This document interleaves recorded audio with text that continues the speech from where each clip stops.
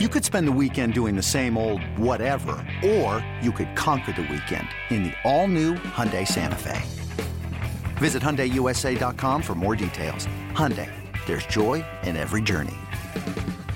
Marlins taking on the Padres. Hall of Famer Pudge Rodriguez throwing out the first pitch, and it's too bad the Marlins did not have him behind the plate on this play in the top of the second.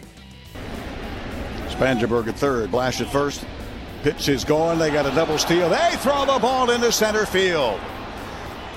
Blash takes off. Spangy breaks. Doesn't matter because the throw from Real Muto into center on an error. The Padres have themselves a run. Here's the 0-2, and Ozuna sends it out to deep center field. Margot going back, looking up, and this one is gone. Ozuna homers for his second consecutive night. He sent it into the thing, the home run sculpture, which is now all lit up. 1-1 game here in the fourth. Myers leads off first. 3-1, popped him up right side. Into foul territory goes Tillies. Beyond the bag, first base. Backpedaling, making a two-hand grab, and that's it. Spangenberg, again for the Padres 2 times, 2 innings in a row, unable to get that tie-breaking run home. Now the pitch from Hand, and a fly ball right field, not deep. Blash, few steps over towards the line, waits on it, makes the catch, and the inning is over. Brad Hand comes on in a tie game in the 7th inning. In a sticky situation, and he leaves the bases loaded. First pitch to Rojas, in the air, deep right, that'll end the game no matter what. Blash going back, he will make the catch. Tagging at third base is Dietrich. Here he comes, he scores standing up, and the ball game is over. Hit a deep fly ball, that's all he needed.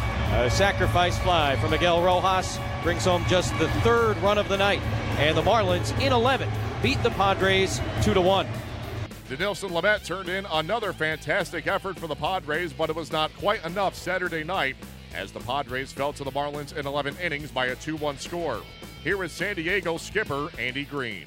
He continues to take steps forward. He walks a couple guys in the first inning, and then after that really settled in and kind of saw it, like went to the slider and it got his fastball back on track. I thought he threw the ball really well. I think going out there and checking in on him in the 6th inning to kind of see the look in his eye that he wanted to release and to have him go out there and get it done and get the infield pop up. Like, proud of how he threw the baseball. And then I think what Brad Hand did, there's probably like 2 or 3 pitchers in the game that can come in and work their way out of that at that part of a lineup that's that dynamic. And you could tell he was juiced up in that situation. He threw the ball really well, and our pitching gave us every opportunity to win this game. And I actually thought we swung the bats relatively well. It wasn't punching out all day. There was a lot of line outs, some hard ground balls. Ironically, like the only hits we got were little nubbers in front of the shortstop. We didn't do much else other than that. So I felt like it was a good competitive game that we just couldn't seem to get the big hit at any point in time to get us over the top. But I thought the guys competed well. You mentioned Brad Hand. Is there any situation at this point that he could work out of that would surprise you? No, he does it time and time again. Pitching the West Coast, pitching for the Padres, he probably doesn't get seen as much on the East Coast. He's as good as anybody. And it's fun to be able to call on him in a really tough situation, 1st and 3rd, nobody out, heart of their order, and watch him work his way out of it. He was outstanding. Do you think him pitching in this park gets him more amped up than usual? You don't typically not see 97 out of him, so I don't know if it's that or it's Brotato on the back of his jersey that got him more amped up. But for me, he's done it in every park against every lineup, and I don't soft serve him ever. He's always going through the teeth of the order. He's never facing like the bottom part of the batting order. He's always like going right after the heart. And I don't think people even realize like how good his numbers actually are, because every single time he pitches, it's against their best hitters. And he does that not here. He does it everywhere. I'm sure there has to be a little extra motivation, knowing that this is the team that released you, and knowing that like you were an all-star here already. I'm guessing he's past that. He doesn't need motivation. He just gets the job done. You already had 1 double steal home this month. Was that Corey's initiative? It's just a lucky break for us. I mean, more than anything else, we took a chance and were able to steal a run right there, and that was really the only thing that kept us in the game through extra innings. We just couldn't put another run on the board. The strategy in the 7th there with walking Stanton with the runner on first worked out for you, but what was your thinking on that?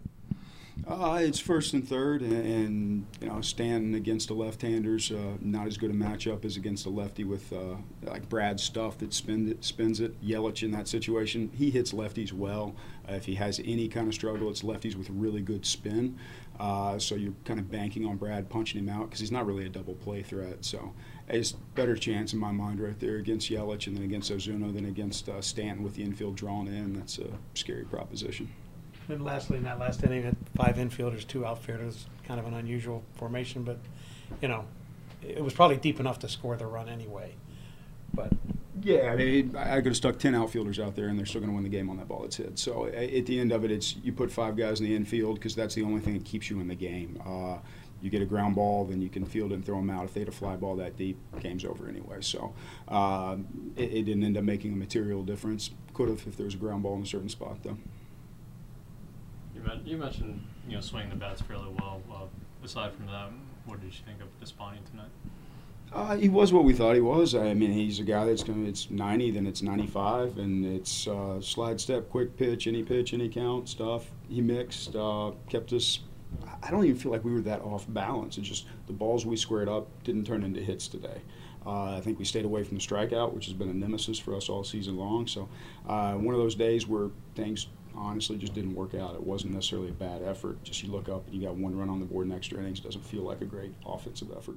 The Padres look to bounce back on Sunday behind Clayton Richard. He'll be opposed by Dan Straley.